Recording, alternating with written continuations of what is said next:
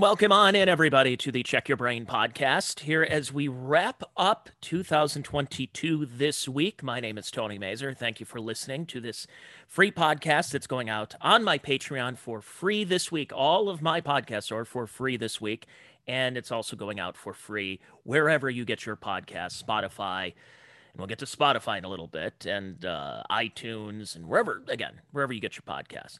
Thank you for listening. Again, I'm Tony Mazur, and thank you for sticking with the program the last week or so because of Christmas, and I had to deal with the death of my cat last week. So I appreciate the kind words, and I've just been so busy.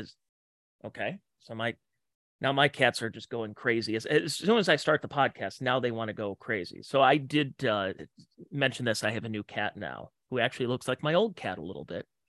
There's Woody, and now there's Eddie. Eddie, you want to come here and say hi? Or are you just going to chase Harpo around? Harpo's tail is as thick as a softball bat right now. They're just chasing each other. But again, thank you for all the kind words and the feedback from all of that. But yes, this is a wrap-up podcast of 2022. And the reason I posted the Bad Religion 21st Century Digital Boy, the reason I say that is I am one of those because I am posting video now. So if you're following along and listening, you can also check out a video version. So all the clips that I will be playing and the articles I'm going to be showing here too. But if you don't want to go through that whole process and you just want to listen, I'll explain it because I happen to be in radio for a long time, and I know how to go with the theater of the mind. Here, Eddie, come here. There he is. That's my little boy. Oh, he does not want to be around me right now. That's Eddie. It's about 1.5. He was rescued from a dogfighting ring down in Arkansas. Really, really bad area. Apparently, I was told that they breed these cats and they adopt them just to use them as bait for pit bulls, if you can believe that. And it's really widespread in the South, I guess. This is a really, really bad situation. And he was rescued from, he could have been a pit bull's, early lunch snack. Instead, now he's part of our family for the foreseeable future, as long as he doesn't go like Woody did at 2.5. So yeah, I'm posting these on video. So if you want to go check it out on Patreon, I may post on YouTube. I may not. We'll see how this podcast goes, just because I don't want YouTube and Google flagging things that they consider misinformation. So we're going to talk a little bit about misinformation in this podcast too, and all the other things that have popped up in some of the biggest stories of the year. I will also have podcasts this week if you want to check them out. It's going to be about celebrity deaths. And then another one is the top songs. We're going to talk music in one of the podcasts. I think I'm going to do that on Friday of 2022. And we'll listen to some of the songs that were really big on YouTube and Spotify and TikTok this year, because I know I'm going to have a few opinions on those. Anyways, so me personally, my 2022 was really largely not very good. Had a couple of cool moments, and I had gotten promoted to being a program director and promptly lost that job a couple of months into it. I had my appendix removed. I had a burst appendix I walked around for a few days with. Kidney stones. My grandma died. My cat died. Injuring myself a lot. I couldn't do the one thing I enjoyed during this summertime is playing a lot of beer league softball, and I could barely play that because I was just so injured at my other job. But hopefully things are going to look up, and whatever I can do into 2023. And, you get nostalgic for the past, and you go like, this wasn't a great year. I wish it was like some of the others, until we'll look back upon it and years from now go say, maybe 2022 wasn't that bad. Maybe it wasn't. Maybe I did break through and do certain things. But I'll be entering year 3 of the podcast coming up in just a couple of months. So let's talk about some of the biggest stories. So how I'm going to do this is chronological order for the most part.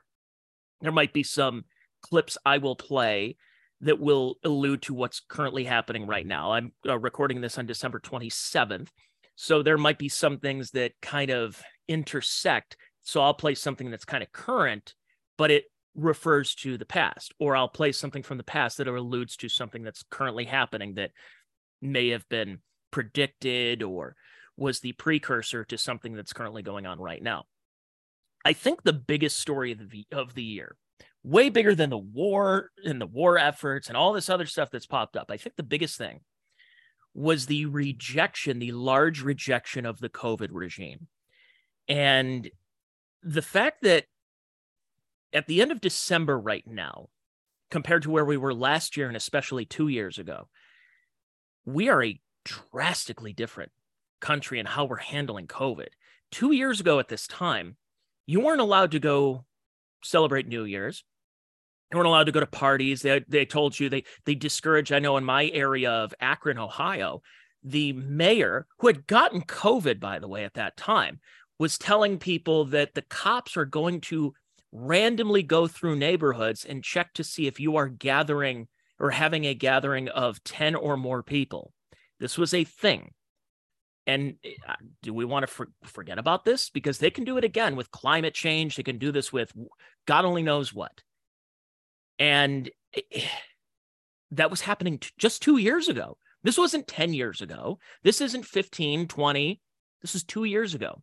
And even last year, they were discouraging gatherings. And there were a lot of sporting events and venues were masking people and requiring vaccine mandates. In fact, a year ago at this time, there were still venues and there were still restaurants and still places that said that you can't come in here unless you show proof of vaccination. And which is almost seems silly as to how far we've gone now, because I think a lot of people, the lid has been blown off of that. The scab has been peeled off and they want nothing to do with this COVID stuff anymore. They're done. They are done. And I recall being in meetings with people over at some of the companies like Live Nation and AEG, the music promoters. And I was sitting there in a lunch meeting, when I was a program director. And I said, so what's happening with the vaccine requirements at some of these? And they're like, yeah, we're not going to make a big deal about this, but we're going to phase them out by March. March 1st is maybe even earlier, but we're just having a lot of problems with people complaining and everything. And it's just that, we're just going to slowly phase that. And then by April, they announced they're getting rid of the masks at the airports. So essentially the only place right now where you have to wear a mask that's required is a medical facility.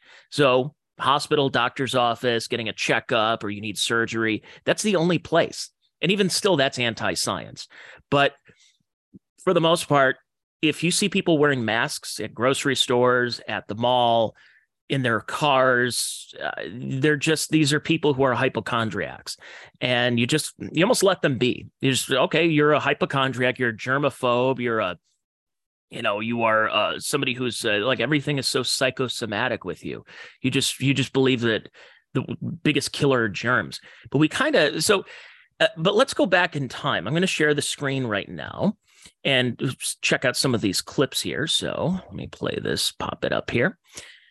So let's go back. This is in February. So it wasn't too much in January because we were dealing with, if you remember, Omicron, which not the vaccine, not this quote unquote vaccine. It was Omicron that changed everything. The fact that this strain of the virus was so not as deadly as Delta Plus, the Alpha variant. And no matter if you were vaccinated or unvaccinated, you got this virus, you got the sniffles for 2 days, maybe a scratchy throat for a day and a half, and then you were back and it was okay. And I think a lot of people said, wait, that was it? So we shut our entire society down for that? And people were just like, I think we're done here. But they were still continuing it in a lot of the big cities like New York and Los Angeles. So here's a clip from Clay Travis posted this. This is from the Super Bowl last year. He said, here's the video of every celebrity without a mask during the Super Bowl, but every kid in California will have to be wearing them tomorrow at school. They must be holding all their breaths the entire game. So at SoFi during the Super Bowl between the Rams and the Bengals, you have Jay-Z, Matt Damon with his mustache, no mask. Charlize Theron, no mask. Interesting. They must not care. Oh, LeBron James, no mask. But the servants in the back have masks on. Bennifer, J-Lo and Ben Affleck, no masks. Emmett Smith, no mask. Interesting what happened there. So they're holding their breaths the whole time. Now, everyone said, whoa, come on, Tony. You understand that it was to show proof of vaccination or you had to wear a mask. So you're going to tell me all these people had gotten vaccinated and they're not concerned, even though we already knew by February of 2022 that it doesn't matter if you're vaccinated or not, you can still transmit, you can spread it, and you can get COVID. Even though no matter what Joe Biden said, 8-9 months earlier than that, if you get these vaccinations, you're not going to get COVID. It's not going to happen. It's no joke. Not a joke. And we'll get to Biden in a little bit. But I think the large middle finger to the COVID regime was one of the biggest things that really changed a lot of what's happening in society right now. And the fact that we're kind of looking at it like it was several years ago is fascinating to me, because I never thought we would get to a point this quickly, at least, that we're not still wearing masks. We're not going everywhere showing proof that we got the jab. The small talk. I do a bit about it on stage where I'm like, can we go back to talking about the weather? Because in 2021, when everyone's talking about, what vaccine did you get? I got the Pfizer. What about you? I got Moderna. How about you? I got the J&J. One and done. It's like, I'd rather talk about anything else. The Real Housewives, the Kardashians, Kanye West, anything. Than to talk about what needle they stuck in your arm of April of 2021. It's just ridiculous. But I really didn't think that Fauci, even though half the country still looks at him as John the Baptist, they look at Fauci as the guy that, prepare ye the way of the Lord. He's preparing everybody like, this gloom and doom, everything happening, and you get your boosters, you get your vaccinations, you wear your mask, you double mask, and most people are kind of, I'm good. And I didn't think it was going to be this soon, but the lid was blown off in the early portion of 2021, or 2022, I should say, because 21, half the year, still had restrictions. You still had taped X's on where you can stand at the grocery store and 6 feet of social distance. You still had plexiglass everywhere. Now it's really funny when you go into a grocery store and you just see basically the scars of the tape that are still kind of around, where they said, no mask, no vax, no enter or anything. You go, oh yeah, I remember that. Those were the days. I look back at those days like cargo khaki shorts or pop collars or emo. It's amazing. But it's truly incredible how quickly we moved on from that. But that's because we moved on to other things. Now, in America, in February, we were moving on a little bit, but in Canada, that was not so much the case. This was still going on up in Canada, and that had to do with the Freedom Convoy against Justin Trudeau, the little dictator who, I think every photo of him is in blackface. Like he's either in blackface or brownface from, anywhere between like 1995 and 2003. But he, so they were getting mad, and he decided to flex his authoritarian nature on these truckers and declaring states of emergency and freezing bank accounts of people who are the ones protesting. And they were also freezing the bank accounts and investigating people who were sending money for this protest. Like, what? This is really happening? Canadian Prime Minister Justin Trudeau is declaring a national emergency to break up anti-vaccine protests by the so-called Freedom Convoy. Trudeau invoked Canada's Emergencies Act, which would make the protest illegal and allow the government to start towing away vehicles. Oh, by the way, this was the best part about the COVID stuff, is the masking. Is that Justin Trudeau, who walks up there, you have this guy on his stage right with the duck mask. You have the other one with the cloth mask and another with another useless mask. Trudeau comes up there. And remember, you can only spread COVID if you're walking from backstage where you just put your mask on to the lectern. But then you take it off because you want everybody to see your face. And you can't spread COVID that way. Isn't that incredible? As of right now, he's declining to take any military action. A measure like this, though, hasn't been used during peacetime in the country since 1970. Now, after weeks of hundreds and sometimes thousands of protesters gathering in Ottawa, Trudeau has had enough. These blockades are illegal. And if you're still participating, The time to go home is now. Remember, these are the same people, very similar people. We have them in America, but it was okay to protest for George Floyd and Black Lives Matter. And it was okay to do all this in protest, unless it's a protest that they don't like. Then they want it shut down. They want you shut down. And that's what kind of blew the lid off a lot of this for, I think, most people, was that Canada is upset about this. Canada is not necessarily the country that you think would be out there. There's a lot of hosers out there. People have to remember that just because we think of Canada as kind of like a pushover country, it's a fairly new country. And yes, they, the Canadian Mounties, eh? And then we look at Bob and Doug McKenzie and, some of the caricatures you would see from Canada, but there's a lot of hosers, a lot of hillbillies up there, and they were not happy about these vaccine requirements. And by the way, a lot of these truckers are vaccinated and were vaccinated, and they were still upset with the mandates and what was going on, the supply chain issues. And we'll get to supply chain issues and inflation in America in a little bit, but it was comforting to know that at least Canada of all places that you would think would just roll over and die over these mandates, figuratively and literally, decided to say, no, we're going up against Justin Trudeau. Now, the problem is he reelected and everything's fine and he'll just continue his reign of terror. But it was fascinating. It was a fascinating story that I think a lot of people just kind of woke up to in America, realizing Canada's fighting. We need to fight. I thought Americans, the abolitionists, we're the ones trying to fight. And then we're just pushovers here. We just let things happen. We let people run all over us. And in Canada, they said, no, we're gonna do something a little different here. So it was nice to see, even though there were a lot of repercussions. They're still kind of dealing with a lot of that nonsense that popped up earlier back in February when the Freedom Convoy was happening.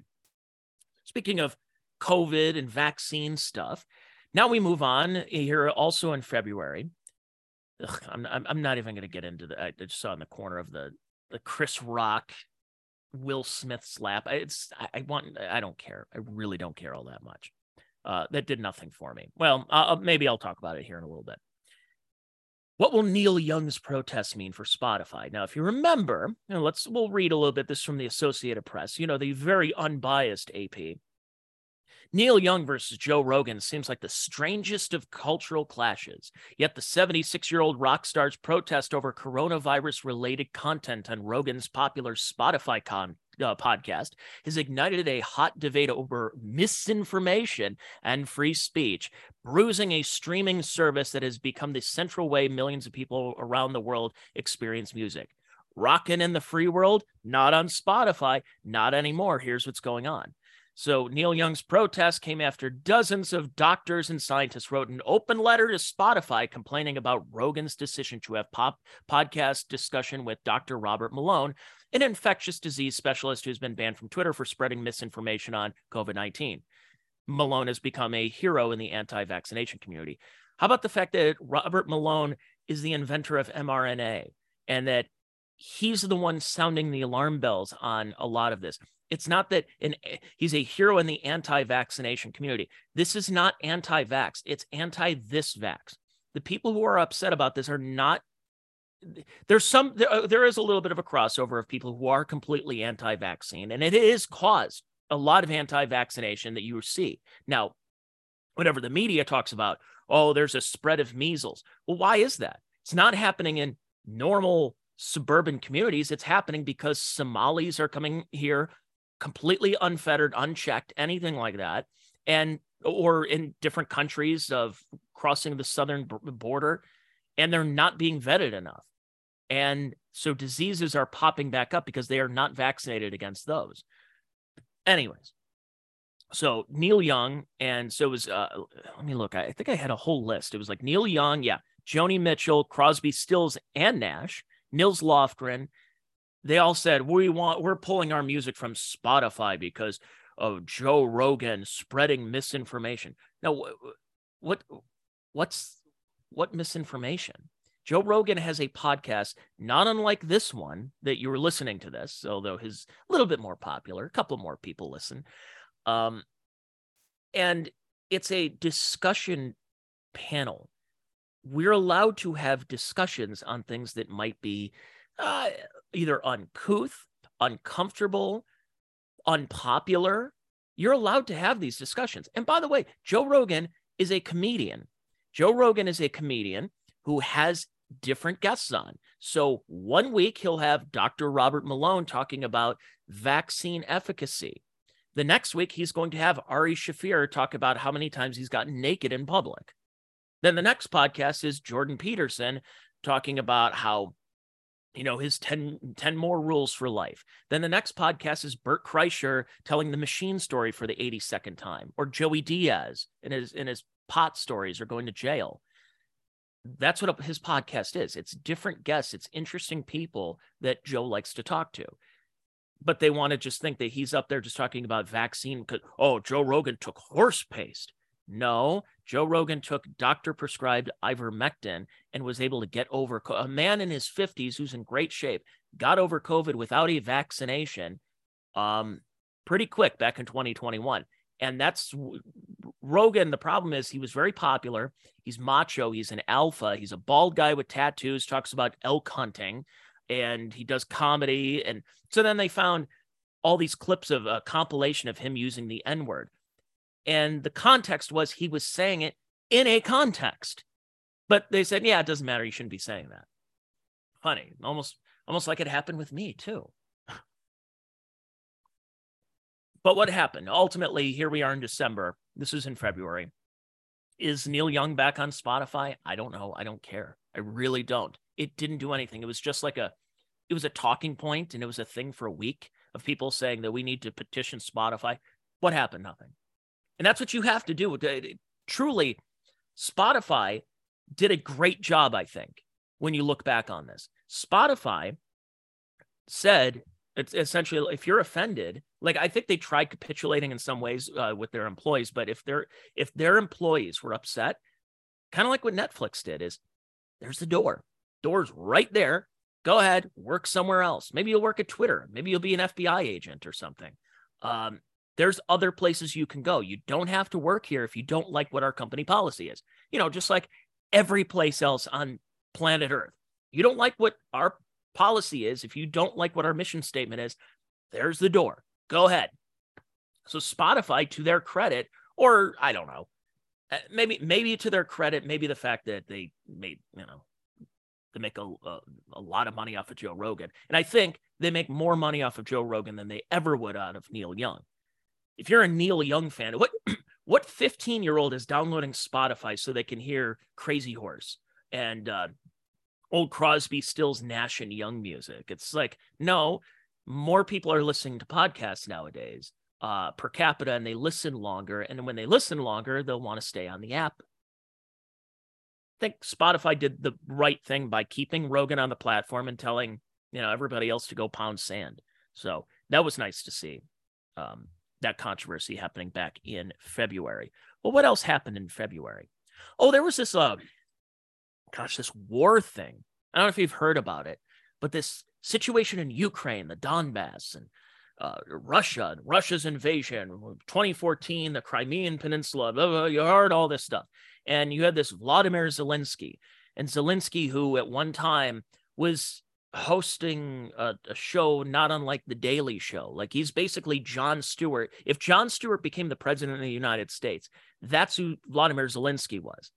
And we started hearing about all these stories, and Russia's invading Ukraine at the end of February. And I talked to Tho Bishop with the Mises Institute back around that time, and what are the repercussions, what needs to be done? And I think anyone with half a brain realized that Zelensky needed to find a way to compromise. In a perfect world, you would have to find some kind of compromise, ceasefire, and not have so many Russians and Ukrainians killed over this really pointless war. And a lot of things are being staged. A lot of what we're hearing about this war is completely fabricated. They're showing tanks getting blown up, and you go, yeah, that wasn't from today. That wasn't even from this year. It might have not even been from this decade. Or they're painting tanks colors and blowing up random tanks to make it seem like, look what they're doing here. So it's look over here, look over here, look over here. Now, ideally, this whole thing should have been ended by March 1st. This should have been okay, look, we got to come to the negotiating table and figure this out. Instead, the United States is provoking war with Russia. They're provoking Putin. And essentially, Joe Biden had said that this is going to continue until the job gets done. What's the job? What's the goal here? What is the end point in this war? Just like, what's the end point in Iraq? What's the end point in Afghanistan? What was the end point in Vietnam? And essentially, it almost seems like the United States, Zelensky in Ukraine, or at least these warlords here, you talk about going from the COVID, the medical industrial complex, transition so smoothly and easily back into the military industrial complex. We're fine with watching every last Ukrainian die. For what? Well, kind of seems like Ukraine's a bit of a playground for the West, that they are having Raytheon, they're having BlackRock, they're having all these people, and it's become bipartisan. Like, for God's sake, last week, Zelensky, who thinks he's Winston Churchill, by the way, and he's wearing these army fatigues like he's in battle right now, when he's just cosplaying. And you have Democrats and Republicans in the United States, in the Senate and Congress, are bowing to this guy. Why? This is money laundering at the very definition of it. This is going on. And again, it's not just Kamala Harris and Joe Biden and Nancy Pelosi. It's people like Mitch McConnell. I mean, you probably heard this clip, but how about check this one out? Making sure the Defense Department can deal with the major threats coming from Russia and China, providing assistance for the Ukrainians to defeat the Russians. That's the number one priority for the United States right now, according to most Republicans. That's sort of how we see the challenges confronting the country. Okay, so providing assistance for Ukrainians to defeat the Russians is the number one priority for the United States right now, according to most Republicans. Not this registered Republican who's talking right now. That is not in my top 10,000 priority list right now. Well, you say, well, Tony, aren't you a Christian? Aren't you a Catholic? Don't you care about people? Those poor Ukrainians. Yeah, I drive by. You realize what's going on. It really is supporting the current thing. It's 2 years ago wearing the masks. 1 year ago with the needle sticking out of your arm because you're getting vaccinated. It's this year with you put a Ukrainian flag with your pronouns. It's always supporting the current thing. So the American people, a lot of them are the blue pill, the midwits are brainwashed into thinking that Zelensky good, Putin bad. So it's superhero. It's Marvel. This is a Marvel movie playing out in front of us. This war that, again, there is no endpoint. And when you have Mitch McConnell saying that we need to provide more assistance, that's what Zelensky was over in Congress with hat in hand. Hey, guys, I need more money. I need more money. We've sent now 12 figures, over 100 billion with a B, to Ukraine. For what? Instead of saying, we are not sending a dime until you go to the negotiating table and fix this. This war needs to end. There needs to be an endpoint. And instead, we're shipping more money over there. Can you believe this? This is going on. And there's no sign that this is stopping anytime soon. Something that should have ended 9 months ago at this point. This war, this whatever you want to call this conflict should have ended 8-9 months ago. And here we are entering 2023, entering almost a full year since this conflict began. And here we are. We're still going at it. Great. And sending more money and having Republicans and Democrats. And by the way, if you did not bow to Zelensky, you had left-wing bloggers and Michael Beschloss, the historian. We need to know everybody. Oh, Matt Gaetz and Lauren Boebert were not bowing to Zelensky. How dare they? How dare they not bow to somebody who's continuing this ridiculous war right now? Unbelievable that this is happening. And again, a lot of people don't. I mean, what's it going to take? What's it going to take for people to wake up and go, look, you can support. Here are ultimately my beliefs here. I'm allowed to think that Putin can be an evil dictator. And I can also think that Zelensky is an authoritarian. You want to talk about fascism? How about the fact that banning churches, banning opposition media in Ukraine? This is happening right now. For all the people in America who like to call people like Ron DeSantis or Greg Abbott fascists and authoritarians, how about the fact that you're supporting somebody who is a legitimate fascist? How about you want to talk about the Azov battalion and the Nazi tattoos? That was a great picture of Jon Stewart with the Ukrainians with the Azov battalion having actual swastikas next to John Leibowitz. And we're all supposed to go, I didn't see that. That never happened. Don't believe your lying eyes. That's a classic theme for this entire podcast, this entire year. That's okay. Send more. Over 100 billion served like McDonald's. Well, because of that, we started hearing about, with this war, Putin's price hike. Remember, you had Joe Biden was like, hey, price of gas are up because Putin's price hike. That was their little thing.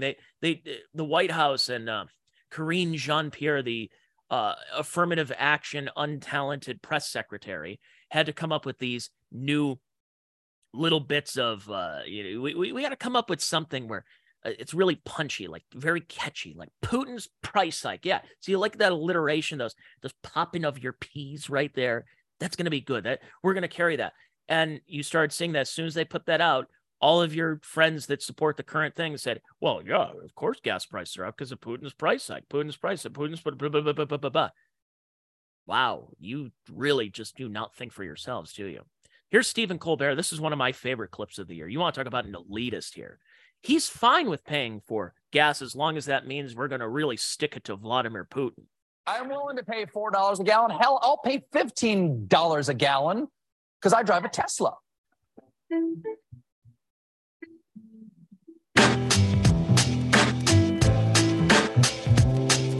Okay, so they're going to play music. This is a New York Post thing. Nothing, and I mean nothing, is more tone deaf than telling a single mother of two paying $30,000 a year who is struggling with gas prices to go buy a $50,000 to $80,000 electric car that she has nowhere to charge.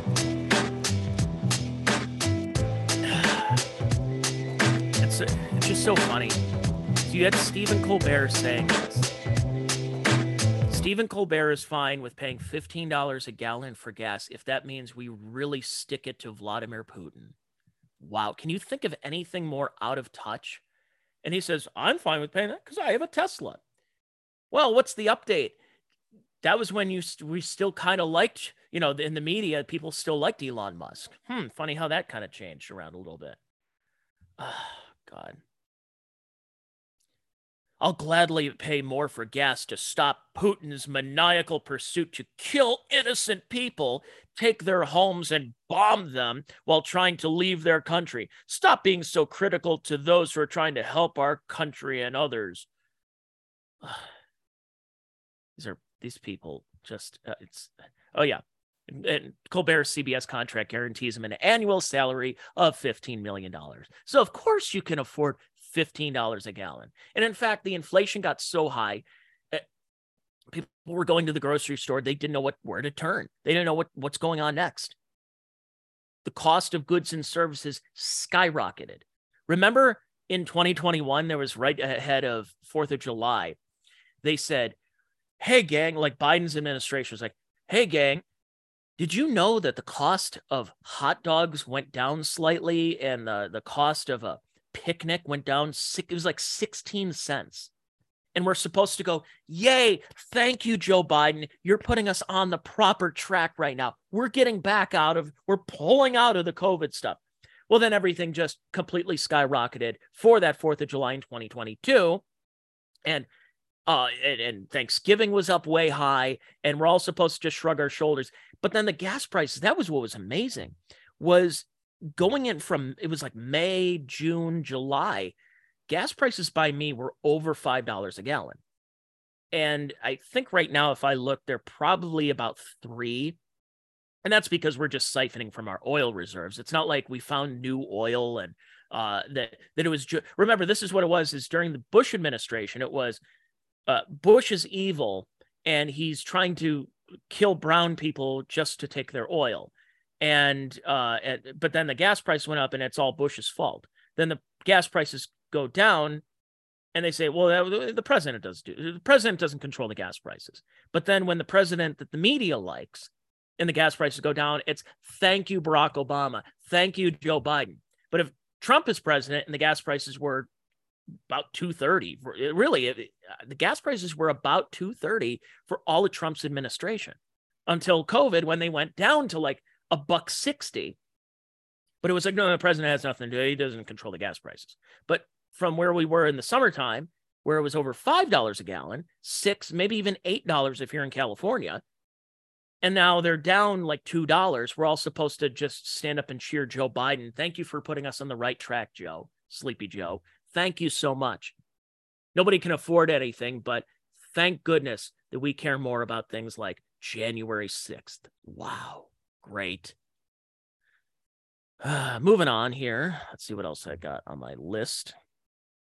Oh yeah. So, major cities are bombarded right now. There was a video in New York City, and it's not even just a video. It's every day in New York that the subways are full of human feces and urine just everywhere, just spread. Like you can't even go in certain cars. You peek in and go, I'll wait for the next train. Not going to do that now. And it's disgusting. However, I took the Bright Line in Miami from Miami to Fort Lauderdale. And I also took Miami's public transportation. Pretty clean. Interesting. Why is New York's just looks like a bomb exploded in there? But we've seen a lot of these stores get looted, these flash mobs that have popped up. The Wawa, that was a classic one a few months ago, where the Wawa is just getting torn up in Philadelphia. And you still had the woman's like, are y'all going to stop filming and make me a sandwich? It's like, yeah, no, our store is getting torn up. I am not going to make your chicken Philly for you. Not right now. We'll wait a little bit.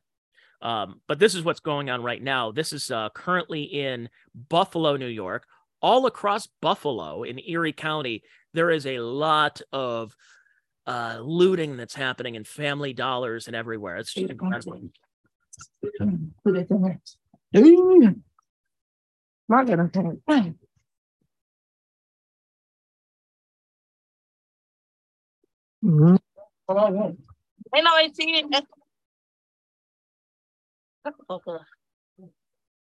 Whatever you just did, bitch. I don't know. You think so? You on here? You entertained? You having a good time? Have a good time. Laughing, joking. Who the fuck is you, bitch? Me to be here and get you some shit for your motherfucking teeth, you gay bitch. Get off my dick. Bitch, they got two-faced girl party on my dick.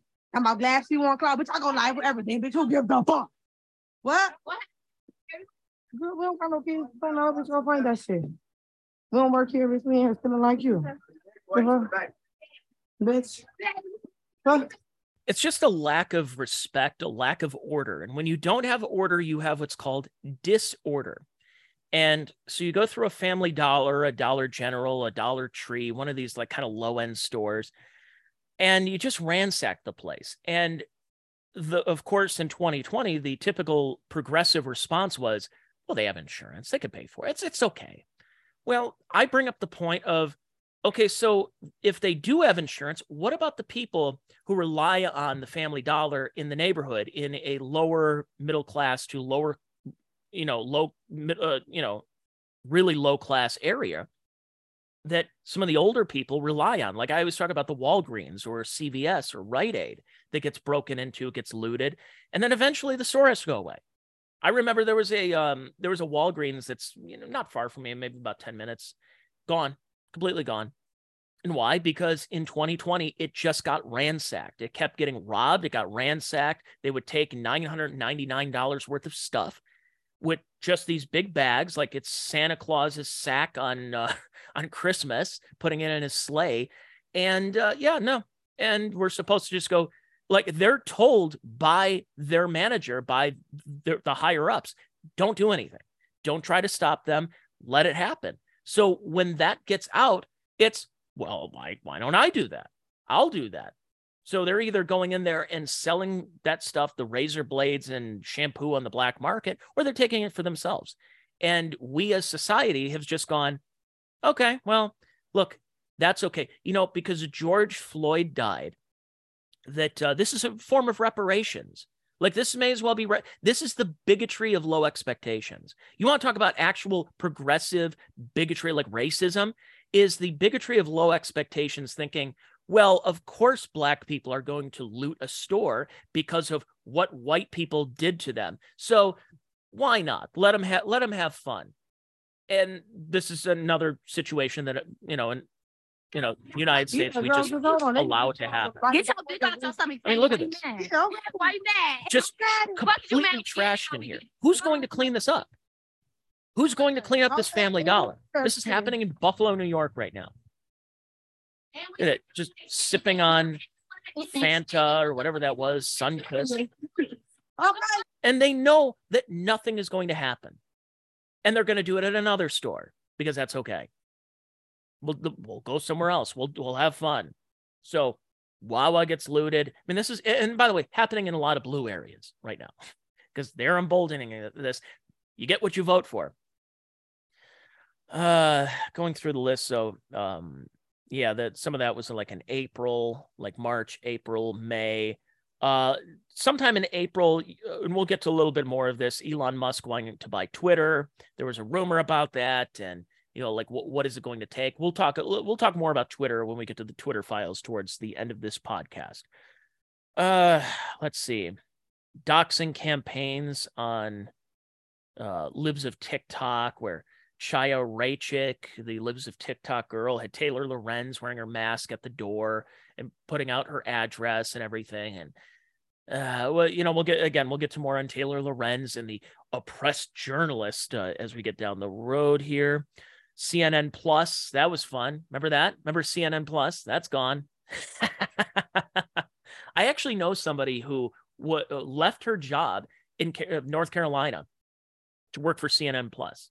Like she left it all. She left a really good job and her place in Durham or Raleigh, whatever, in North Carolina, moved to New York for CNN Plus because she got a really good deal. She's going to do a lot with this.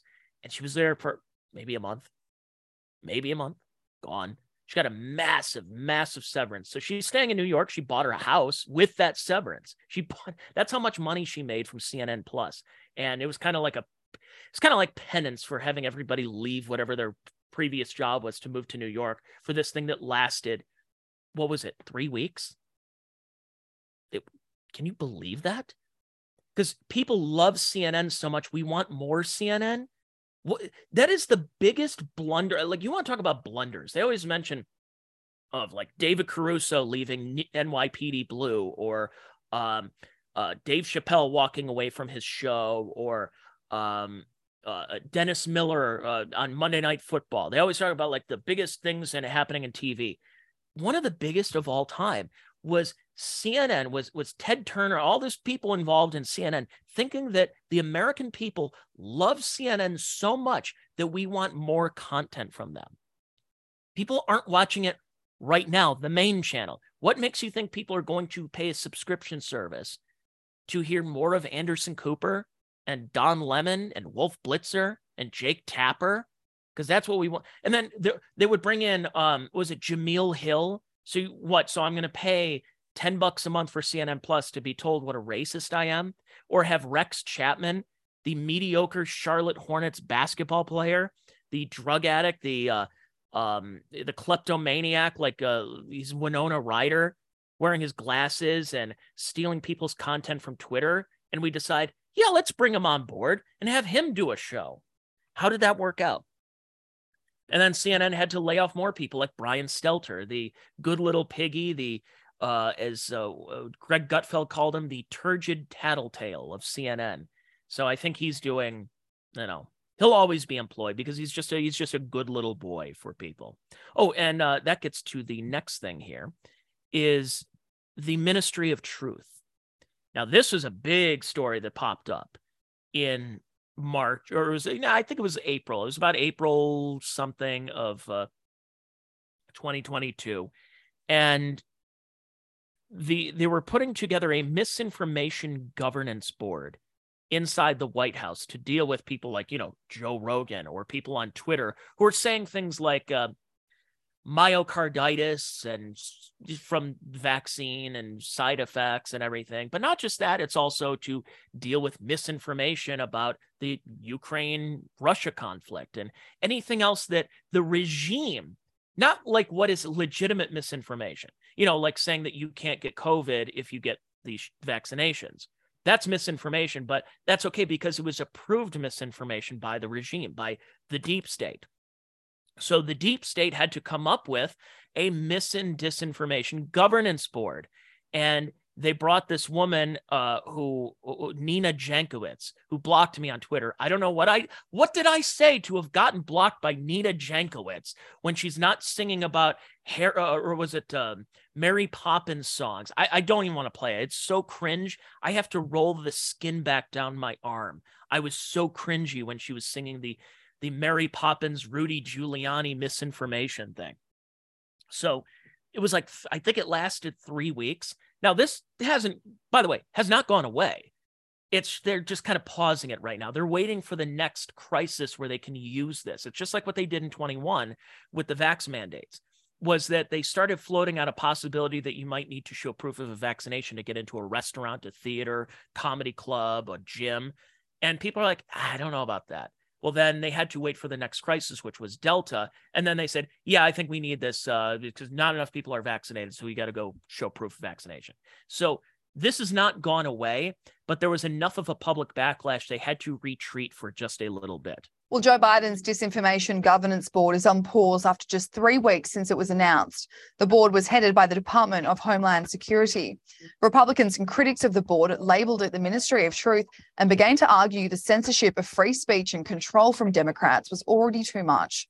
A spokesperson for the DHS announced the board would be paused because it had been grossly and intentionally mischaracterised. It was never about censorship or policing speech in any manner. Yes, it was. Attacks have become a significant distraction from the department's vitally important work to combat disinformation that threatens the safety and security of the American people. Yeah, you know what it was is that the DHS, remember, the DHS was created, unfortunately, under a Republican administration, rah-rah them. DHS is not spying on potential terrorists. These are the same people who labeled people like parents upset at school board meetings because their kids are being taught this queer theory and pornography in the school libraries. They're fine. So when a parent is talking about that, you had all the way up to the Attorney General, Merrick Garland, labeling these parents as domestic terrorists. So when DHS puts this out, we're not spying, we're not doing any of that stuff. We're just trying to clear up a couple of loose ends of disinformation that goes on.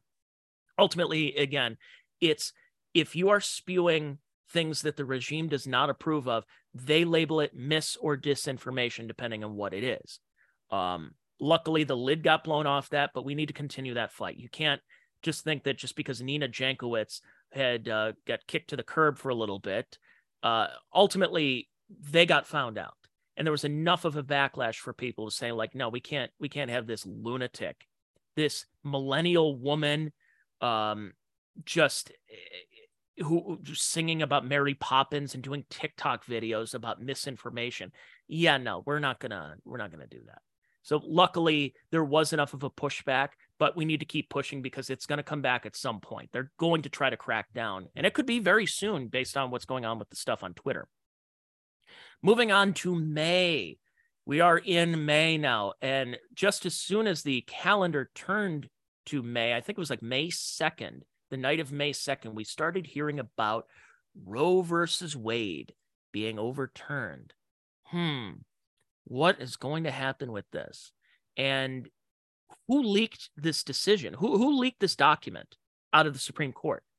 And there have been a lot of theories. Was it somebody involved that was a conservative who, like a clerk who was putting it out there? Or was it someone under, which seemed like the rumor was that it was under Justice Sotomayor's clerks, had leaked this document, this draft to the media, that this was going to happen.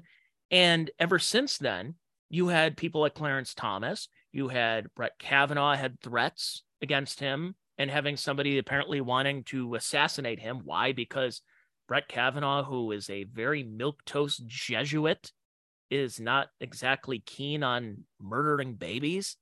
And that's what we have to do. So the freak out really started. And some are wondering if that really killed the Republicans around election time. And I think yes and no. I think it emboldened a lot of and we'll get to the election in just a little bit too. I'm teasing. I'm doing like radio stuff.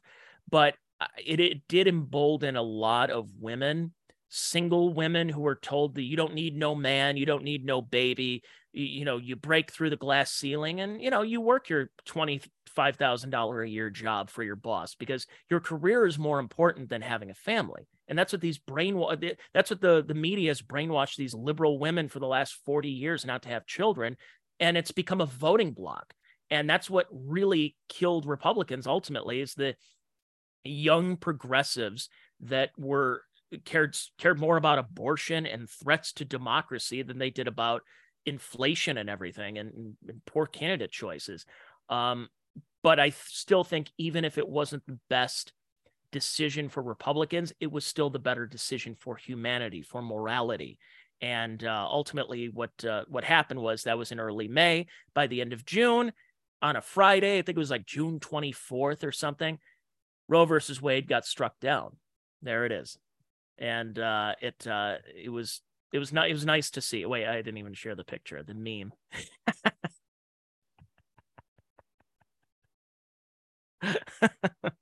It's if you're only listening, it's the meme of it's the guy taking a selfie next to the grave, but it's a baby, and it's a bunch of babies who were saved because they weren't aborted. I still think it was the right decision, but what it is, did it ban abortion in the United States of America? No. I've gone over this. I did several podcasts. You can go back in my history at the time to go check this out. What did it do? It brought it back to the states. So if you are in California, you'll still be able to get an abortion. If you really, really wanted to rip a baby from you because you were irresponsible or God only knows what was going on, what's your situation, you could still get an abortion. If you're in Alabama, it might be tougher to get an abortion. It left it back to the states. It's a form of federalism. And that's what we should be founded upon, that even though we are United States, we should all be like 50 different countries, that we have certain state charters that and that we can adhere to. That why does New York and Montana have to be the exact same? Why does Alabama and California have to be the same? They're not. They're not culturally. They're not geographically. They're not in a climate way. So why should we be the exact same? It's like we shouldn't. There shouldn't be just a sweeping mandate of everything across the country. So it left it to the states, and I think that's the way it should be in a lot of ways. In fact, I think it needs to go even further than that, of emboldening local communities, what's called the 10,000 Liechtensteins. It's what the John Birch Society has been talking about for 60 years, is that the local sheriff is the most important political position in the entire country. More than the president, more than the Speaker of the House, more than the Senate Majority Leader, way more than any of that. More than your local mayor, it's the local sheriff, the county sheriff is the most important, and that's how you build through your community. So if you want a society that's built on Misesian or Rothbardian principles, then you do so by helping in your local community and not being so fixated on who's the president. It almost doesn't even really matter. You need to focus on your own community before you start throwing stones at others. And that's this is one thing where when you look at traditionalism, you look at what popped up and what Clarence Thomas had talked about after this whole situation was, it was truly incredible to see the freak out, but it was also nice to see people waking up and understanding the tenets and the purpose behind a more federalist society. So I really enjoyed seeing a lot of that. Now we move on to June. We're right around the time when Biden got COVID, and he got COVID again. And then Fauci got COVID and got COVID again because they were taking that Paxlovid. And for a 79-year-old man like Joe Biden and an 81-year-old man in Anthony Fauci, and they had COVID for a long time. And by the way, Rochelle Walensky from the CDC had COVID. She said, I only had mild symptoms, but she was down for the count for a month. Huh. Almost like you keep taking all these vaccines, or at least so-called vaccines, and you have no immune system. And almost like some of us did not take your shots that you tried forcing upon us and got COVID for 2 days and just went outside and got some sunshine and some fresh air and then got over it pretty quick, you know. Also in June, by the way, I remember this is my anniversary weekend. Here's Joe Biden going cycling in Delaware.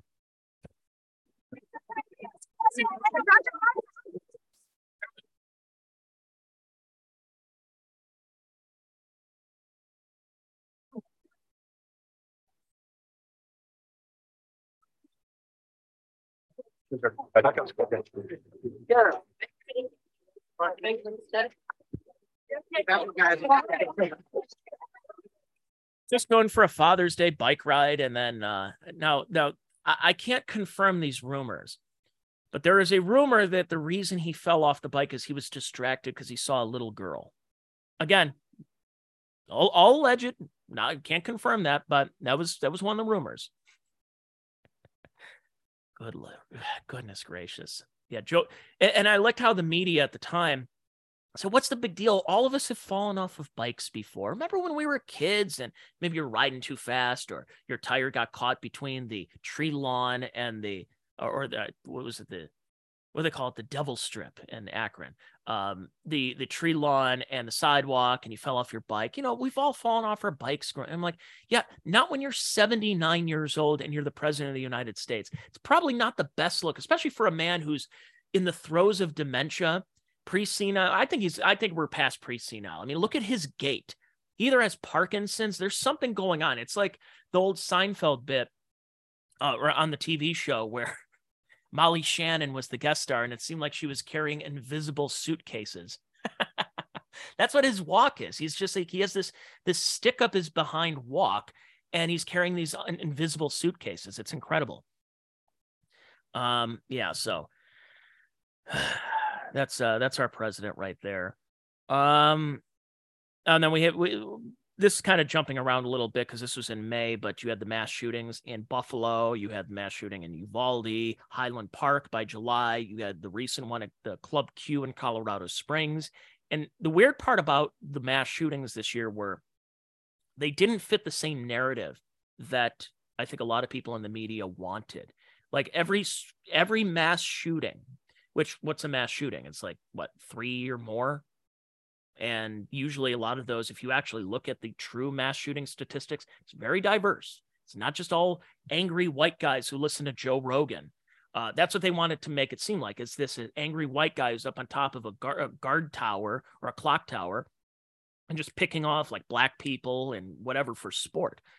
Now, the one in Buffalo, he did do that. He did film. He went into an area, he went to a Tops and shot black people. And that's a truly racist. That's what bothers me when we talk about racism. And you mention anything from that, it's all under the umbrella. Killing black people because they're black is the extremist, like absolutely far extreme version of racism, all the way to you made a quick little joke like Don Imus did. And I'm thinking, there has to be other terms, because how can Don Imus say nappy-headed hose and you have someone literally killing black people? And we're all going to say, that's all under the umbrella of racism. There has to be like another term for it. But then the kind of a lot of the things that we started learning about some of these others was Uvalde was like what happened in Vegas, and Parkland was that we knew these things were happening, and the security on the campus of the school did not act quick enough. And this dude was shooting kids and shooting people left and right, and they were standing down. And that's when you realize this is a real problem in these police departments, and everybody should be, not only they should be fired, but they should be tried for letting that many people were murdered. That's why I'm not rah-rah police, especially on this podcast. And the Colorado Springs one was classic because it wasn't guy angry because he follows libs of TikTok on social media and is mad at gay and trans people. He's actually one of these people. He has mental illness. They wanted to make it seem like he's this MAGA Republican. He's not. And in fact, it came out this saying that he had they, them pronouns. That's what he wants to be addressed as, which, you know, people on CNN, they're like, hey, I know that he's faking, that he's not actually a they, them. How do you know? What if he identifies as that? I thought we're not allowed to ask those questions. Oh, that's right. Yeah, Highland Park was another terrible. That was on 4th of July. Going back to June, let's go over to Pride Month. Now, this was just Pride Month. Oh, the never-ending Pride Month. But this has changed in recent years now. It's not just gay pride that I recall just 8 to 10 years ago. It was you had a gay pride parade in your town. You had some floats, and you had rainbow suspenders, and you had tossing candy into the crowd, and everything was gay, everything, whatever. Then now the trans movement has really taken over the pride movement and this pride progress. So we've already changed the flag. You can't just have the straight rainbow pride flag. Now you have pride progress, where it's like there's pink and there's brown and there's light blue. And then I even saw one recently, I don't even know if it's true, that there's a red umbrella inside the pride progress flag because that represents sex workers.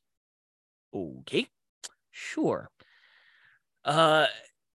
But the whole LGBTQAI plus movement has been hijacked by the trans industrial complex, the transgender industrial complex.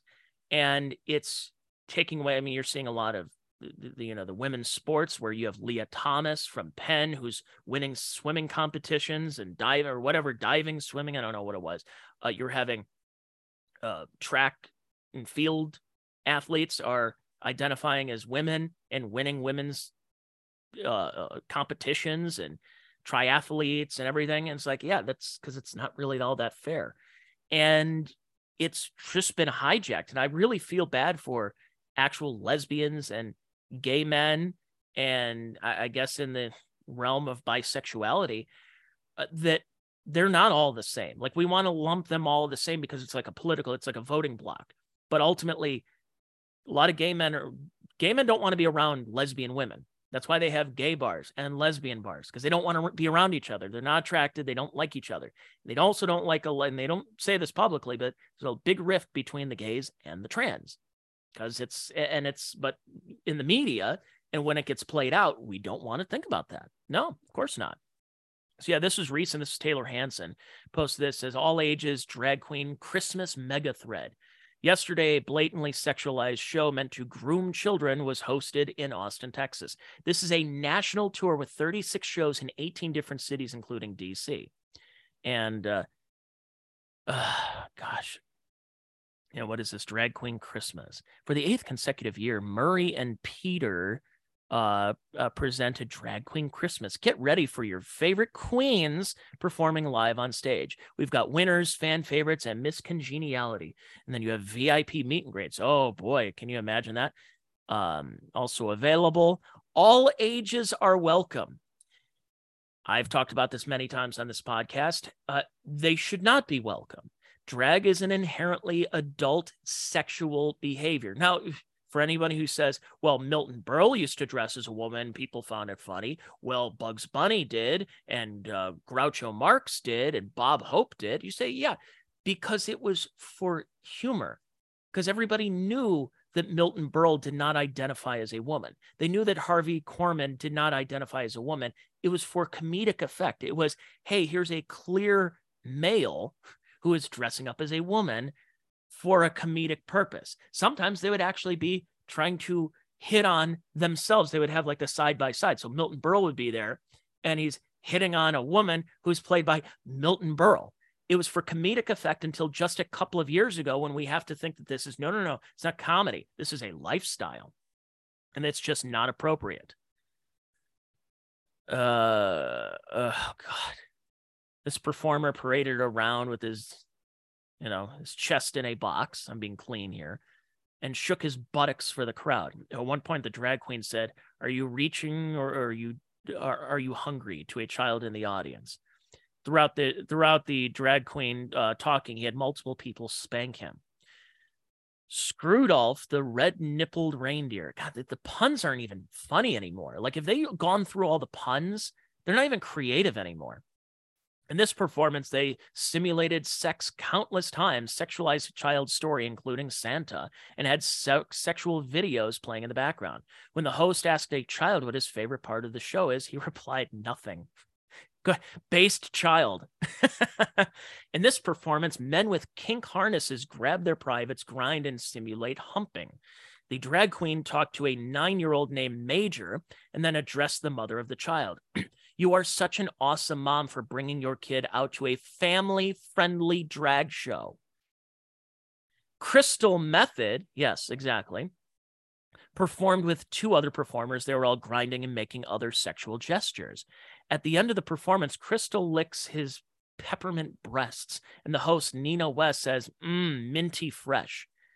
I don't know how much more I can just go with this, but we have decided that this is normal. Not we, I mean, many of us, half the country, are like disgusted and that this shouldn't be around. And again, I'm not saying that drag should be banned. I'm saying that drag performances are for adults. If you're a gay man, if you're a woman, whatever, you want to go to a drag brunch, drag bingo, drag karaoke, I have no problem with that. Don't take your kids. This is 21 and older. It's the same way as a strip club. If you're going to a strip club where you have female strippers and guys there, do you think it's appropriate to bring a 5-year-old? No? Well, that's how I feel about drag too. It's pretty simple. This is not a difficult situation. This is not a nuanced conversation. It's, I don't care if you like going to drag shows. I don't care if you like drag, whatever. You can go. I'm not saying they should be banned. I'm saying that they probably should not have, I shouldn't say probably, they definitely should not have 5-year-olds there. They're not family friendly. None of this is family friendly. What is it about having fake prosthetic breasts that you put in a box that is family friendly? Unbelievable. This drag queen had a lot to say to children who were in the front row that who were being given money by their mother to hand to the drag queens. He engaged with 2 children, a 9 and a 10-year-old. Are you having fun? Are you enjoying it? Are you confused yet? Well, I would say they're confused. Absolutely. Is that Paul Stanley? The host, Nina West, played a game with the audience called Naughty or Naughty. The game involved giving explicit details of sexual encounters. In the video, Nina details having sex with her dad's coworker in his office. An audience member shared his explicit story as well. How is this happening? And they're emboldened. That's the problem, is that it's not stopping and it's going to continue. And they're doing so because it's like an F you to dad. It's like a middle finger. It's like, oh, you don't like it? Okay, boomer. Well, we're just going to double and triple and quadruple down. Good job, people. Good job. And it's going to continue. And again, what is the end goal here? Is the end goal to teach kids that there are queer people, there are queer lifestyles that they should be learning, and it's totally normal if they feel a certain way about a certain classmate or whatever? Or are they grooming them because they are actual legitimate pedophiles, and to legitimize and fetishize pedophilia?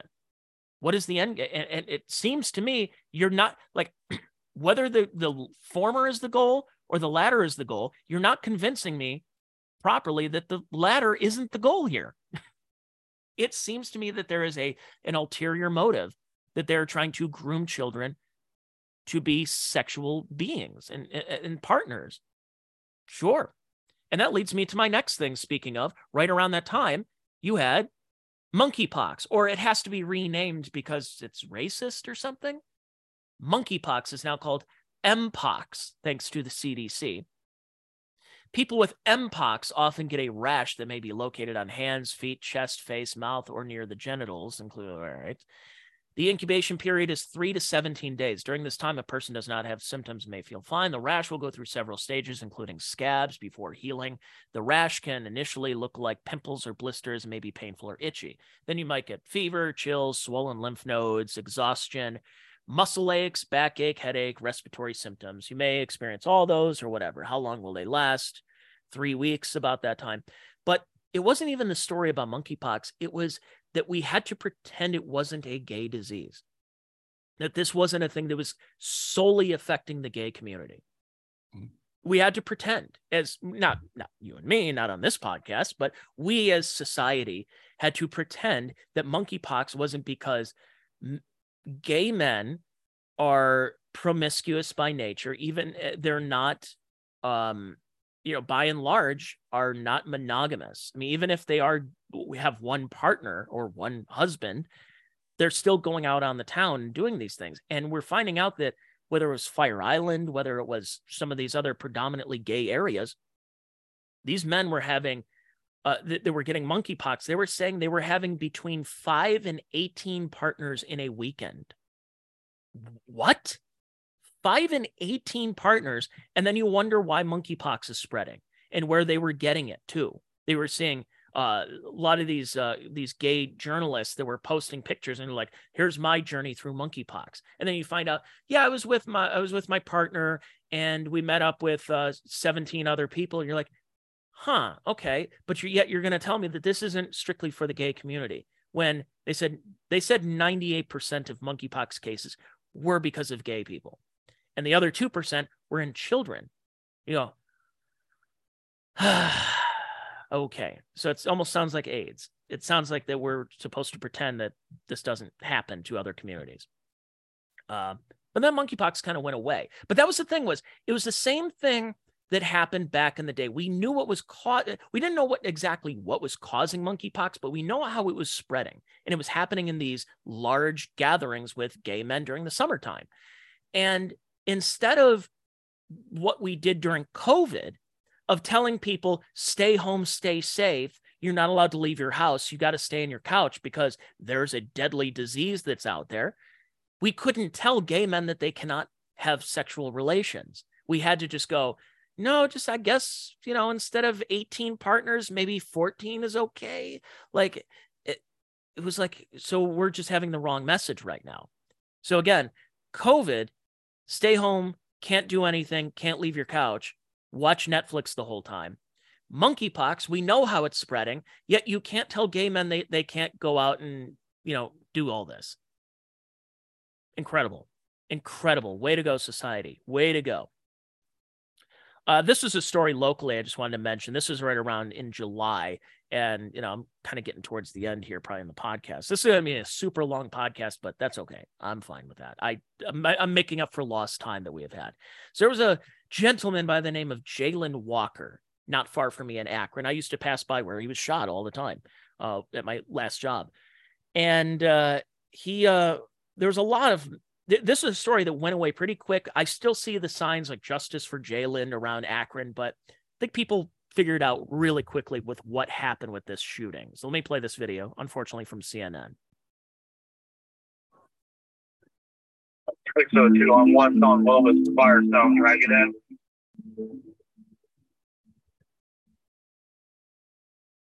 West on Willis, we're passing Evergreen. We're heading towards Maine. We're slowing down here, slowing down. Stop.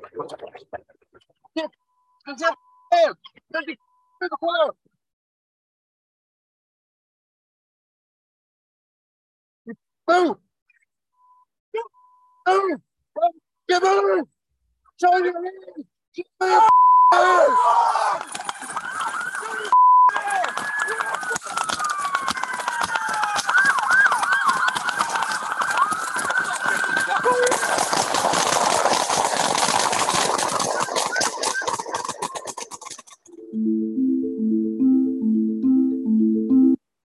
Okay, it says a medical examiner's report found that Walker suffered at least 60 wounds as a result of the gunfire. Well, what happened in this case? Of course, once again, media malfeasance. It was Jalen Walker, unarmed black man shot 60 times by the cops. And you go, I bet there's more to this story. Let's wait like a day and figure out more of the facts. Well, sure enough, if you waited a couple of days, you got the facts. Jalen Walker, who had been wanted before and driving erratically and everything, they said he was unarmed. He was shooting outside of his vehicle. Now, was he shooting at cops to get them off his, or was he trying to get rid of all of his bullets? There was the flare fire, I forgot what it was called, that they were seeing outside the window. And when they said he was unarmed, yeah, he was unarmed but had a gun in the car. So the gun's there and he runs out of the car. So, okay, so like here's my phone right now. If I walk over here out of frame near the camera, I don't have my phone anymore. But my phone's right there. But no, I'm phoneless right now.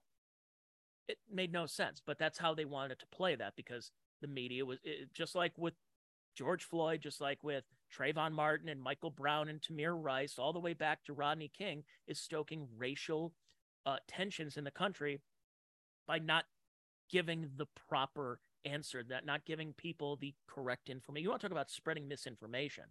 If the media waited a day or trying to get all the facts, you're not going to have massive riots and curfews, which is what happened in Akron. Massive riots. They had to put a curfew. Why? Well, Jayland Walker was completely in the wrong here. He was completely in the wrong. I'm not saying anyone deserves to get shot or die, but you know what? It's one of those, FAFO?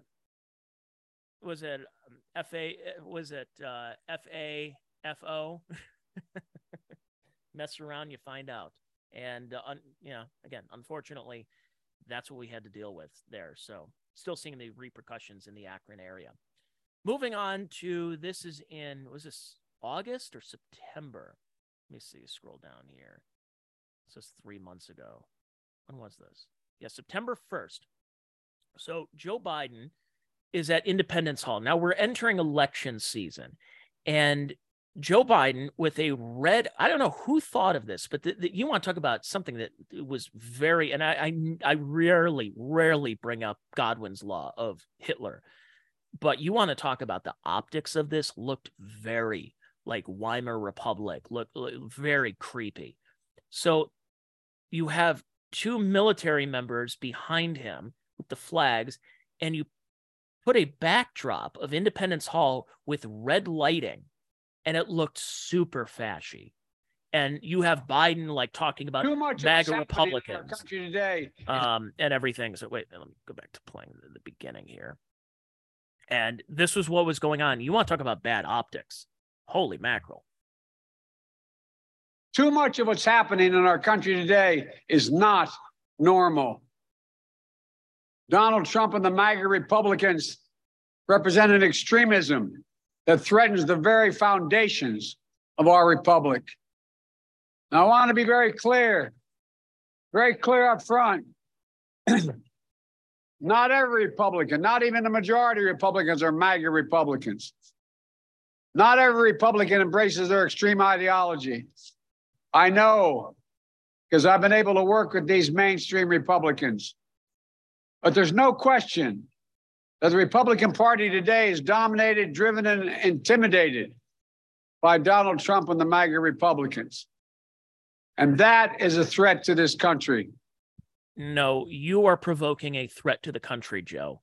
You are provoking the threat by labeling half the country, because what he's saying is like, not all Republicans are MAGA Republicans.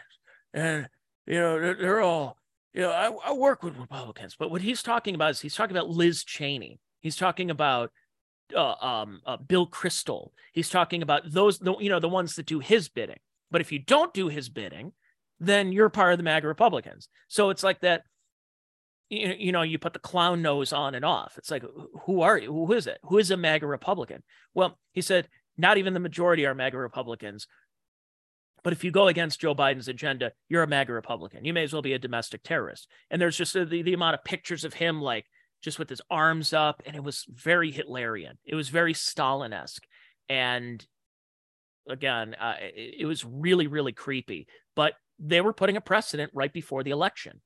And they had to try to kind of bury a lot of the bodies, and they had to do whatever they could to put these optics out there, leading us into September, the Alex Jones show trial. So what did Alex Jones exactly do?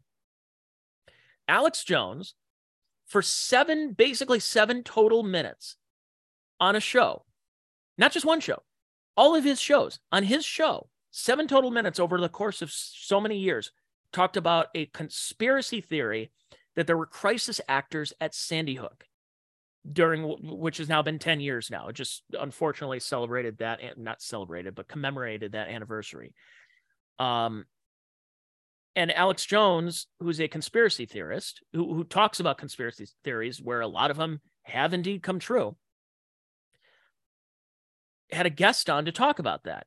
But he didn't spend every waking hour on InfoWars talking about, well, Sandy Hook, it was all fake. It was all crisis actors. No, it was never done. And so they started putting all these show trials. And you talk about the trial in Texas and the trial in Connecticut, where he basically can't say anything. He can't say more than yes or no. It was a show trial to extort him because why? Alex Jones says a lot of uncomfortable things about very popular people. So their goal right now is to shut him up. They've wanted to shut Alex Jones up since the 90s, since he snuck into Bohemian Grove and those weird, cult-like rituals they were doing by, doesn't matter, both parties, whatever. And, anything he said about the regime, whether he's talking about the Bushes, the Obamas, the Bidens, and he is very disruptive to a lot of very powerful people. And so this story came out that he was ordered, was it back in a couple of months ago, ordered to pay $965 million to the families of several Sandy Hook Elementary School shooting victims. Now, that's a lot of money anyways. Pfizer and Johnson & Johnson, the vaccine people, have really caused a lot of this opioid crisis in the United States. And when they've had to pay settlements, they've had to pay way less than that. They've literally killed millions of people. Alex Jones has never killed one person. Yet why is he paying a bigger fine? Why are there people like FBI agents who were in the crosshairs, but not like gunfire crosshairs? I'm talking about Alex Jones ripped on an FBI agent. He ends up getting a couple of $1 million out of this lawsuit. But he didn't have a kid who was at Sandy Hook. He just happened to be in there because Alex Jones criticized him. He gets paid. Why? For defamation? It's ridiculous. The plaintiffs argued Jones's comments from suggesting the 2012 massacre was a hoax were viewed an estimated 550 million times on his and InfoWars social media accounts, resulting in 550 million violations of the Unfair Trade Practices Act. If each violation were assessed at the $5,000 statutory maximum, his civil penalty would total $2.75 trillion. So he's paying nearly $1 billion in compensatory damages. But if they're saying every time it's in his products and everything that Alex Jones can order $2.75 trillion, why don't you just, how about this? If he's ordered to pay $1 billion, why doesn't he find a way to launder some of the money that's going to Ukraine just to pay that off and we're all good? Just throwing money around, but just to show that powerful people, that Alex Jones, they're going to try and do anything they can to ruin him. And they would love it if Alex Jones got to a point where he had committed suicide. That would be the ultimate goal, is that nobody killed him. They drove him to suicide. And they would say, well, couldn't happen to a worse guy. It's sad. Well, then that leads up to the election. So I was going through my old podcast earlier in the year, and I'm just going like, do the Democrats really just want to lose this bad? Like, do they have some kind of fascination? Well, ultimately, the red wave that I think a lot of us expected, we started seeing things kind of go into place as election season was happening in September and into October. There wasn't a red wave. It wasn't even a red trickle. It wasn't a ripple. It wasn't anything like that. If anything, Democrats overperformed. Now they have big tech on their side and big government and big pharma and big this and big that on their side. But, it seems to me that, like, why was that? Well, this is according to the Brookings Institute, says midterm exit polls show that young voters drove Democrat resistance to the red wave. Before the stunning results of this year's midterm elections, many pundits and analysts expected a red wave with overwhelming vote margins for Republican candidates for Congress and other offices. This did not occur. Instead, Republicans will gain at best a few seats advantage in the House and will still be the minority party in the Senate. In order to understand how Democrats avoided big losses, this analysis shows that But yeah, I kind of mentioned it earlier. Mainly it was a lot of a voting block of people that they've indoctrinated in schools with the trans theory and the CRT. And the biggest one was, hey, if Republicans win, they're going to make it illegal. You'll have to go to prison if you get an abortion. Well, I don't want that. But also it didn't help the Republicans put bad candidates out there. Now, I like Kari Lake, I like Blake Masters, but Herschel Walker, I mean, Herschel Walker can't look. I rip on Joe Biden for not being able to speak. Herschel Walker can't speak. That was a bad, like, you could put anybody else out there to beat Raphael Warnock and probably, yeah, or to face him and probably would have won. Instead, you have a former football player who was in one of the biggest trades in the history of the NFL, ends up losing to a guy who has openly talked about how we need to reconcile with our whiteness. That's what Raphael Warnock said, that we need to come to grips with our worship of whiteness. And we're going to vote for him because he's the better candidate.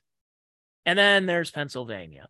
So you have our good buddy, John Fetterman, formerly of the small town outside of Pittsburgh of Braddock, Pennsylvania, who helped run that town into the ground, who is an avowed Marxist, it was just this lumbering doofus, who now also has a stroke. He has a stroke right as the campaign was just about to begin.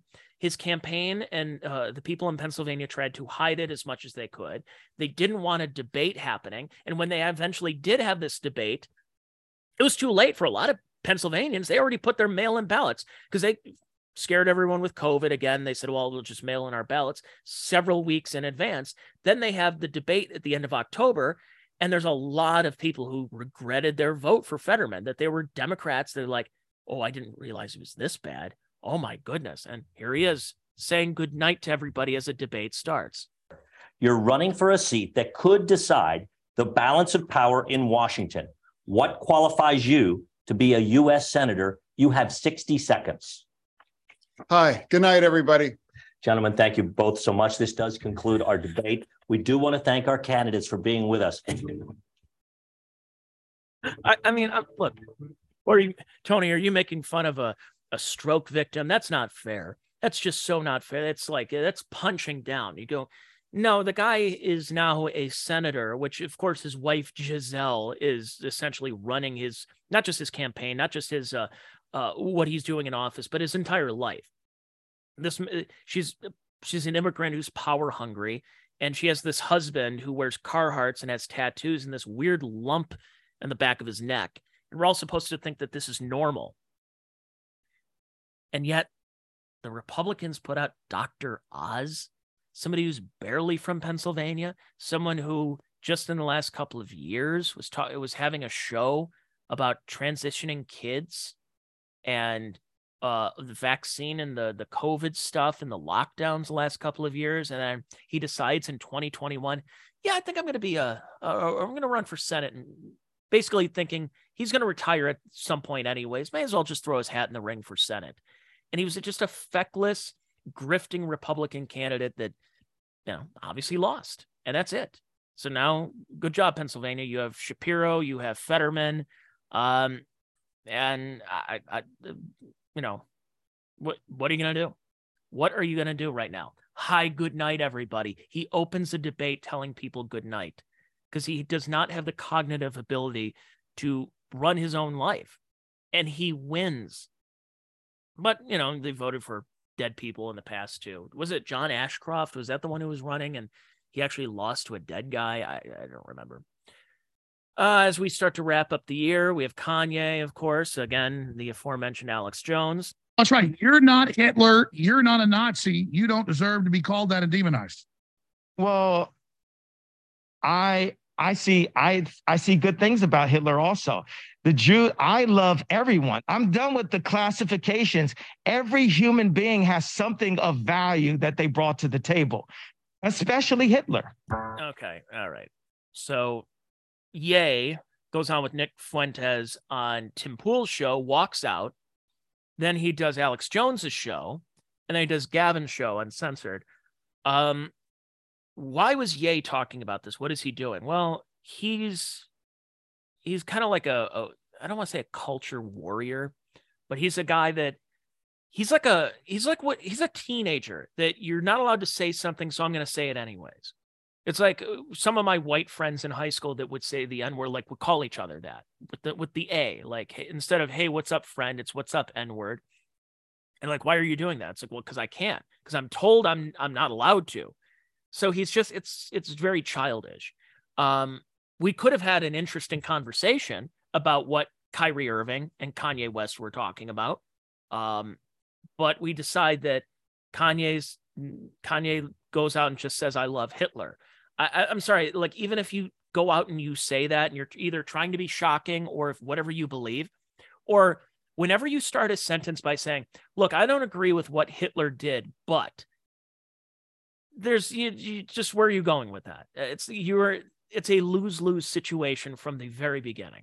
You're not going anywhere positive. You're not going to do anything positive with that. No one's going to, no matter what, it's a losing battle for you. You may as well just pack up shop. It's not going to happen. You can't go out there and say, look, he did some good things. You know, the trains ran on time. You're going to get discredited. Even if you do think you're bringing up a good point, you may as well just keep it to yourself. And look, I'm very anti-censorship. I'm so pro free speech. I'm just saying that what's the cost benefit analysis of mentioning that? Because look what's happening to Kanye right now. Look what happened to Kyrie. Didn't even do anything. All he did was he retweeted a link to a movie that's still on Amazon right now about the Jewish slave trade, which did happen. It did. And so the NBA, who's the commissioner, Adam Silver, and the owner of the Nets, and he had to go through a suspension. He had to go through this process of trying to his education. Oh, like he needs to read up on his education. Okay, whatever. And then they had to suspend him. I thought the Kyrie stuff was ridiculous. Kanye, at first, I'm like, we could actually have a serious conversation about, the pecking order. And we didn't have a serious conversation because he just ended up being like an obstinate teenager and just said whatever. He just had diarrhea of the mouth. And that's why he's just completely discredited throughout this whole process. So that leads me to my final story as I wrap up of the year is the Twitter files. So Elon Musk ends up buying Twitter, and he's had it for about 2 months now. And he's done everything as we call it ad hoc. He's putting polls out on Twitter. What should I do about this? What should I do about that? And, you think about where Twitter has gone, you start realizing some of the things that were considered conspiracy theories that were actually going on, like shadow banning. When a few years ago, when Jack Dorsey said there's no shadow banning that's happening on Twitter, and the Vijaya Gaji, I think that's her name, there's no shadow banning, and Yoel Roth, no shadow banning. This is not happening. We're not suppressing information. We're putting warning labels up of people that are violating what we consider misinformation. And then we find out with these Twitter files. So I think this is like the 9th or 10th dump that we have here. This is from David Zweig. Twitter files, how Twitter rigged the COVID debate. So we've already had the one about the suppression of the Hunter Biden story, where the Hunter Biden laptop, they were contacted in 2019. The feds did nothing about it until October of 2020, when they said, hey guys, there might be a story from the New York Post that's going to come out about this. And so what did Twitter do? Did they say, guys, we're not a publisher, we're a platform, so anybody can kind of say whatever they want? No, they said, what should we do next, FBI and CIA? And then you're starting to realize how many people like Jim Baker worked for the feds before going into Twitter, and finding out that the feds had their own Slack channel where they were having these conversations, that the former feds, in which you're not a former Fed, let's be honest here, but former employees with the Fed that are working for Twitter are undermining the process at Twitter on their own Slack channels about what they should do, and censoring information and pressuring Jack Dorsey and pressuring Yoel Roth to censor certain things that are very dangerous towards their, the regime's talking points. And a lot of it happened to do with COVID, where I guess that as we head in towards the new year, we're going to have a lot more of these dumps on what they did as far as suppressing COVID information about efficacy and vaccines and masking and whatever. If Trump posted something and about going out and having get some fresh air, don't let COVID ruin and rule your life, whatever it is. All that stuff was going on that they were trying to suppress, and because it was all for politics and for power. And luckily that there are these independent journalists like David Zweig, like Bari Weiss, like Michael Schellenberger, like Matt Taibbi, that are putting these things out there. They're seeing and doing great work. And I know there's a lot of criticism. Why are they posting these long threads on Twitter about this? And I'm thinking, no, it's brilliant because they're putting it on the platform that all this stuff would have gotten censored had it been a few months ago when Elon Musk was still running the place. That Elon Musk is making people go back to work. So it's incredible. Truly, truly incredible what is going on as far as our public discourse and finding out all this stuff that's happening over at Twitter. It's amazing. So as we head over into 2023, we see the problems that we're dealing with right now. And how do we clear these up? How do we get to a point where we're not normalizing drag queen story time for kids?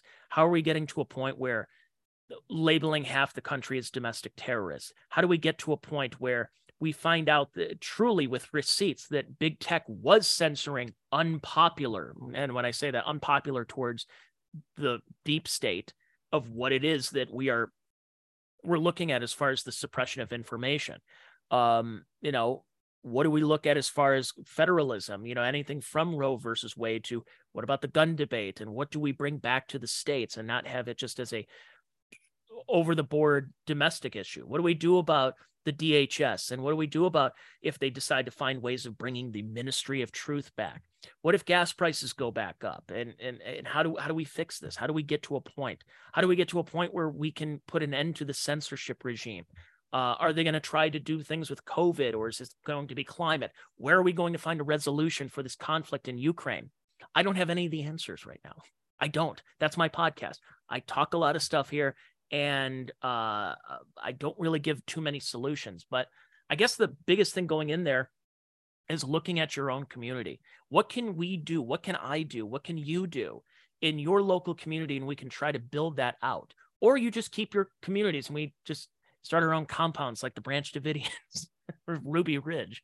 I'm not saying we go into cults, but you look at localism. You look at your local mayor's races and the councilmen and the school boards.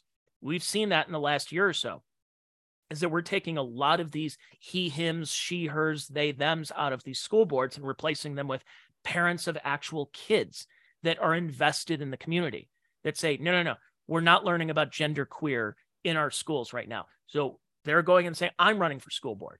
That's how you do it. You build locally, and you hope that at some point it will cause some kind of ripple and cause a wave across the country. And we get to a point where we go, that all started because people got together in their local areas and said, no, we're not doing this anymore. So looking ahead into 23, that's how we do it. That's one of the only ways. Get off of TikTok. Keep listening to podcasts like this, but get off of TikTok. Get off of all that stuff and understand what it is that they're trying to do to indoctrinate the kids, to indoctrinate the next generation, and causing these continued rifts in the culture war. And anytime you fight against the culture war, that's, they're just, I can't believe they're doing that. Well, okay. Well, look, we need to fight in the culture war. You can't just expect that. That's what it comes down to. I think looking ahead is, from all the things that I have mentioned in this very extremely long podcast, is that we need to look ahead and continue to fight these culture wars. These are battles that you cannot ignore because we've ignored them for 60 years. And we wonder why we have drag queens teaching kids and parents taking them there. It's because we were losing culture wars. We need to continue that. And if that causes us to secede from the country, have a national divorce, a peaceful one, by the way, so be it. Because if half this country is fine with having almost a naked man twerk while wearing women's attire in front of your 5-year-old, if you think that's okay, there's other people who don't think it's okay. I'm on the side of people who don't think that's okay. So that's why you have to continue fighting these culture wars, and you have to continue building in your own communities to improve them, and not caring so much about what Hollywood, what Madison Avenue, what Washington, D.C., what L.A., what San Francisco all have to say. Care about your own communities. Guess that's the only thing I can really kind of wrap this up and look at as we head into the new year. Again, I'm going to do more podcasts this week. I got 2 more. I'm going to talk about the celebrity deaths in the other podcast that's coming out on Thursday. And then Friday will be the music podcast where, yes, I do check out TikTok and I check out all that stuff, but it's mainly to continue ripping on the culture because this culture kind of sucks.